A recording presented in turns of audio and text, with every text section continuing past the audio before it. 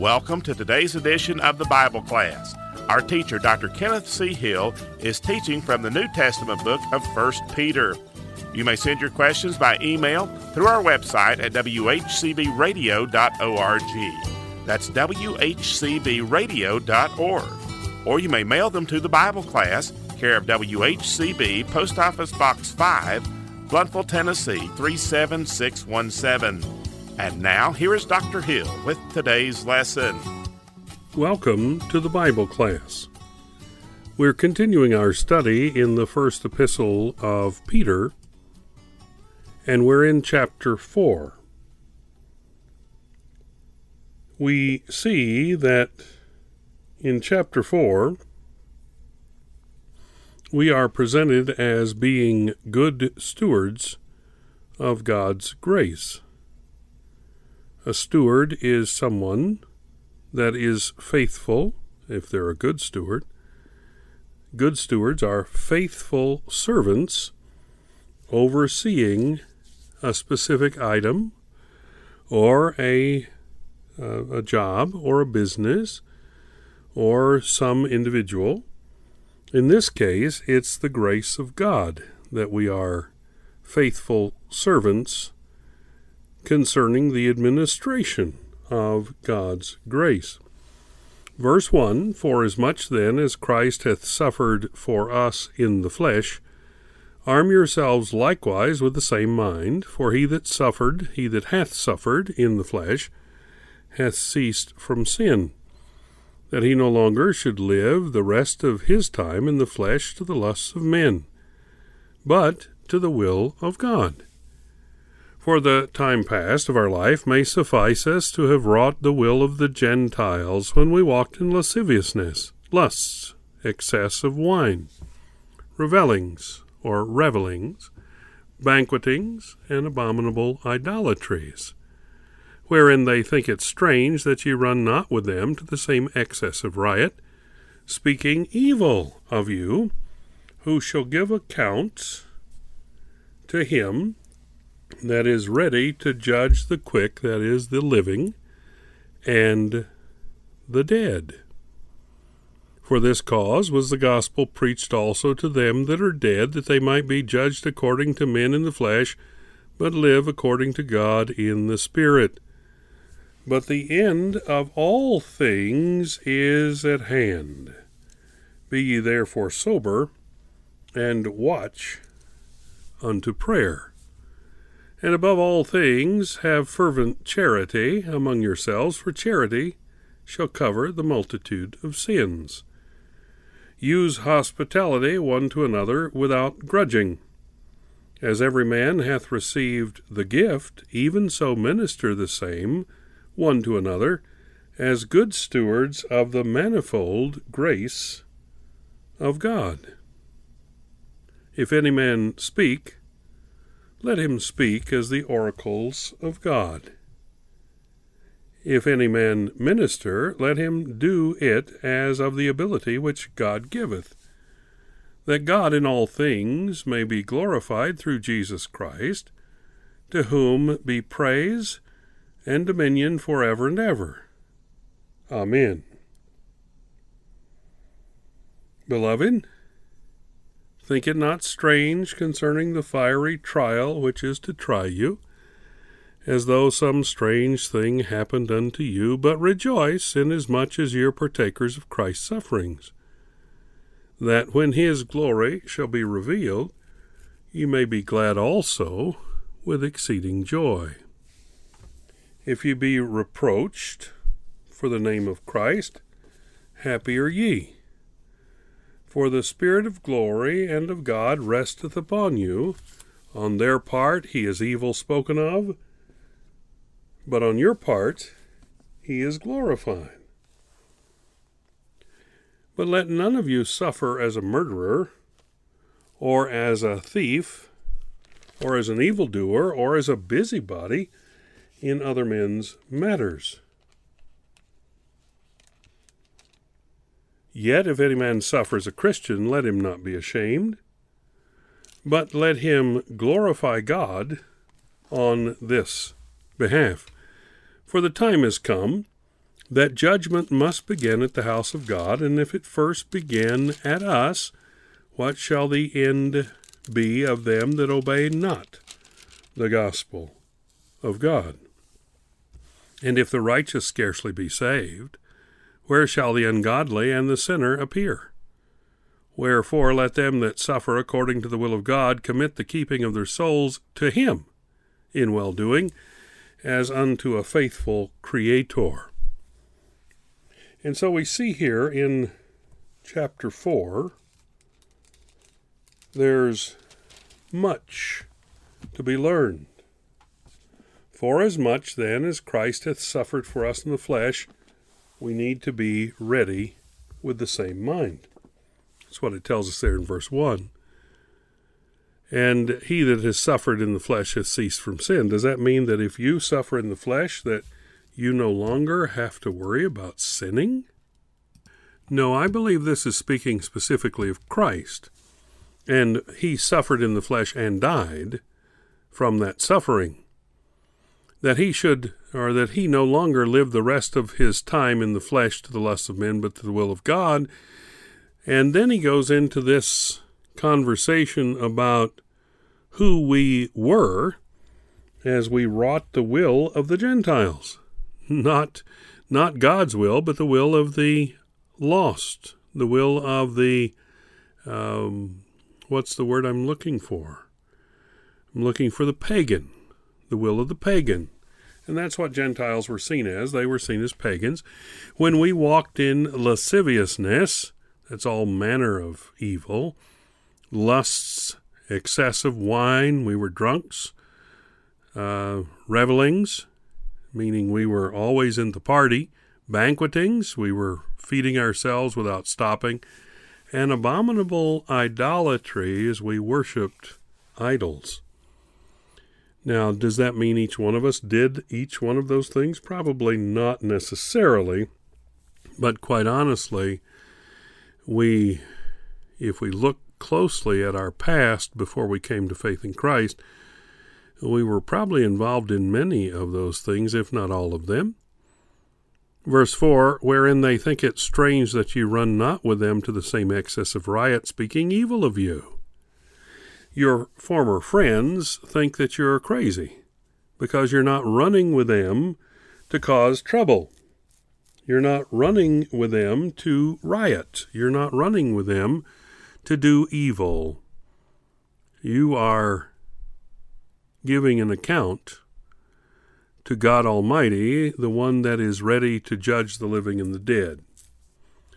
And it is because of this sin, and it's because that God is judging sinners, that we need to understand that the end of all things is at hand. Verse 7.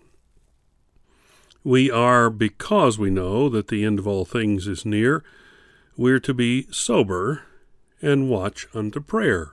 Throughout Scripture, both in the Old Testament and the New Testament, we see the word sober often. Now, the word sober is usually not opposed to drunkenness in the sense of that's the reason the word is used, although the Bible is opposed to drunkenness at every hand. Every time it speaks of drunkenness, it speaks of it being sinful, being foolish, being absolutely dim-witted. But here, what it's talking about is we should be sober, meaning we have the right understanding of life. We have the correct view of life, and we have a construct that is based upon Jesus Christ. And so our sobriety or our soberness is not based upon drinking or not drinking. It's based upon the kind of mind we have. Do we have the mind of Christ? But since the end of the world is near, and since the end of all things is close by, we're told to have the proper attitude and to be on guard, to watch unto prayer. meaning we are watching and praying. And above all things, have fervent love, fervent charity among yourselves, for charity or love shall cover the multitude of sins.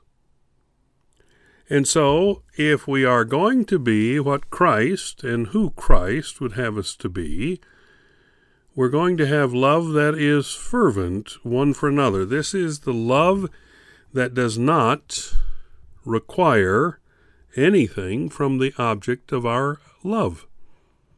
This is a godly love. It's also a charity love, or the love of charity. Charity is the word used here, but charis or charis, we are to think, when we think of charity, we're to think of love as in brotherly love, as in the love between family members, and this love will cover a multitude of sins. We're given another command here: use hospitality one to another without grudging. Now, I've been guest in a number of homes around the world. I have been guest in homes of very poor people, and I've been guest in homes of folks who were not so poor. And I will tell you that when that hospitality was given without any kind of grudging, it was given hilariously, if you will, just as we're to give in the church. We're to give of tithes and offerings with a smile on our face. When that hospitality was given to me with a smile on their face, I was so happy to receive that hospitality. Now, the hospitality might have been spending the night in a home in a distant land or a distant area. I remember I preached a series of messages, I guess it was 7 or 8 nights. I was in a church in Pennsylvania, not a church that I had ever preached in before. They were the most hospitable people.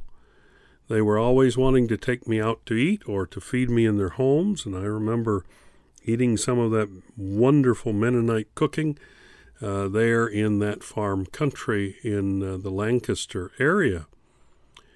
And I remember that they were always smiling as they provided hospitality, whether it was staying in that home of a well-to-do individual for a week, or whether it was going to various homes to have supper or to have a lunch. It was a wonderful time of hospitality, and I've received that in many, many locations. And this is what we're supposed to do one for another. And we're to do it without being bitter, without grudging, without trying to hold back. We're to give hospitality as if it is our family that's coming to visit. Don't hold back, but give forth just as God gave forth of His grace. And so we're to have hospitality one to another without grudging, whether it be a missionary that comes to visit, a visiting pastor, a friend, someone just passing through. You have the hospitality with a smile on your face. I remember as a child, my mother would make sure that she had fried chicken, usually mashed potatoes and corn or beans or both if we had a garden at the time. And we would have some biscuits usually, and would have a wonderful lunch following a service at the church where we were a part of. And we would have maybe a guest preacher, and if not the guest preacher, we would have the pastor and his family over. And it was a wonderful, wonderful experience for a youngster. And when missionaries would come and be housed in our little house and eat my mom's cooking, it was exciting. We'd have evangelists in, and they would stay with us, and I learned so much. And I got into so many troubles as a youngster because I didn't want to be quiet. I wanted to be in the middle of everything. Sometimes that's not good for children, you know. But the hospitality was wonderful, and it was overwhelming, and my mom and dad made sure of that. If they didn't have much, they shared it anyway. you never knew. Verse 8, and above all things have fervent charity among yourselves, for charity shall cover the multitude of sins. Use hospitality one to another without grudging. As every man hath received the gift, even so minister the same one to another, as good stewards of the manifold grace of God. So we're now down to verse 10. What is the gift? The gift, some tell us, is the gift of salvation. And as we receive the gift, minister as a saved individual one to another as good stewards of the grace of God that's seen in so many different ways. Others would say the gift is the gift of the Holy Spirit. Even as we've received the gift of the Holy Spirit, we should minister through the Holy Spirit one to another as good stewards of the grace of God that's given to us in many different fashions. Whatever the gift you may conceive it to be, the truth is it's a gift that's given with salvation to the Christians. And we are to minister the grace of God. In verse 11, and by the way, there are others who would tell you that this gift is the gift of preaching and the gift of teaching. That could be as well. So if it is the gift of teaching or preaching, and quite honestly the context puts it in that fashion, if you have received the gift of preaching and teaching, then you minister to others as a good steward. And then you see the context in verse 11, if any man speak, let him speak as the oracles of God. An oracle was one that spoke what God had them to say. An oracle was an individual who would break out in rhyme or break out in poetry or song or just in speech and would say what God had told them to say. If any man minister, let him do it as of the ability which God giveth. In other words, don't preach, don't minister, don't do the work of a minister in your own strength. Do it with the ability, with the strength that God has given you. And the reason for that is so that God in all things may be glorified through Christ Jesus, to whom be praise and dominion forever and ever. Amen. Now this is where we usually see a break in the action and a break in the teaching. With the word Amen being given to us, this is an important spot for us to review at least a little bit of what we've been studying. In this case, whether we preach, or whether we do helpful other ministries, we're to do it with the strength, with the ability, with the agility, with the education, with the teaching that God has given to us. And the reason we do that is so that Jesus Christ will receive all glory and honor and adoration.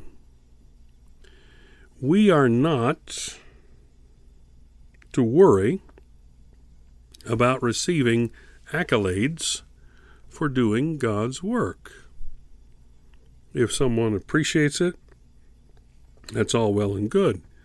If someone says, I appreciate what you had to say, that's wonderful. But the truth is, all glory belongs to Jesus Christ. And then the phrase, to whom, that is to Christ, be praise and dominion forever and ever. What is dominion? Dominion is the ability to rule.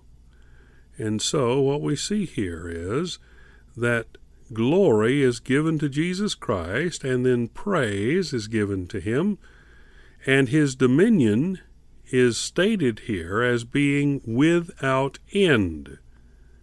It is forever and ever. And then the word Amen. So be it. It is settled forever. I agree 100%. And Peter says, Amen. Thank you for joining us today for this edition of the Bible Class with Dr. Kenneth C. Hill. You may reach us by email by going to our website, whcbradio.org, and sending us an email on the Contact Us link. That's whcbradio.org. If you prefer to use the postal service, our address is the Bible Class, WHCB, Post Office Box 5, Bluffville, Tennessee, 37617. That's the Bible Class, care of WHCB, Post Office Box 5, Bluffville, Tennessee, 37617. You may also call us at 423-878-6279. Until our next Bible Class program, we are trusting that the Lord will richly bless you as you serve Him.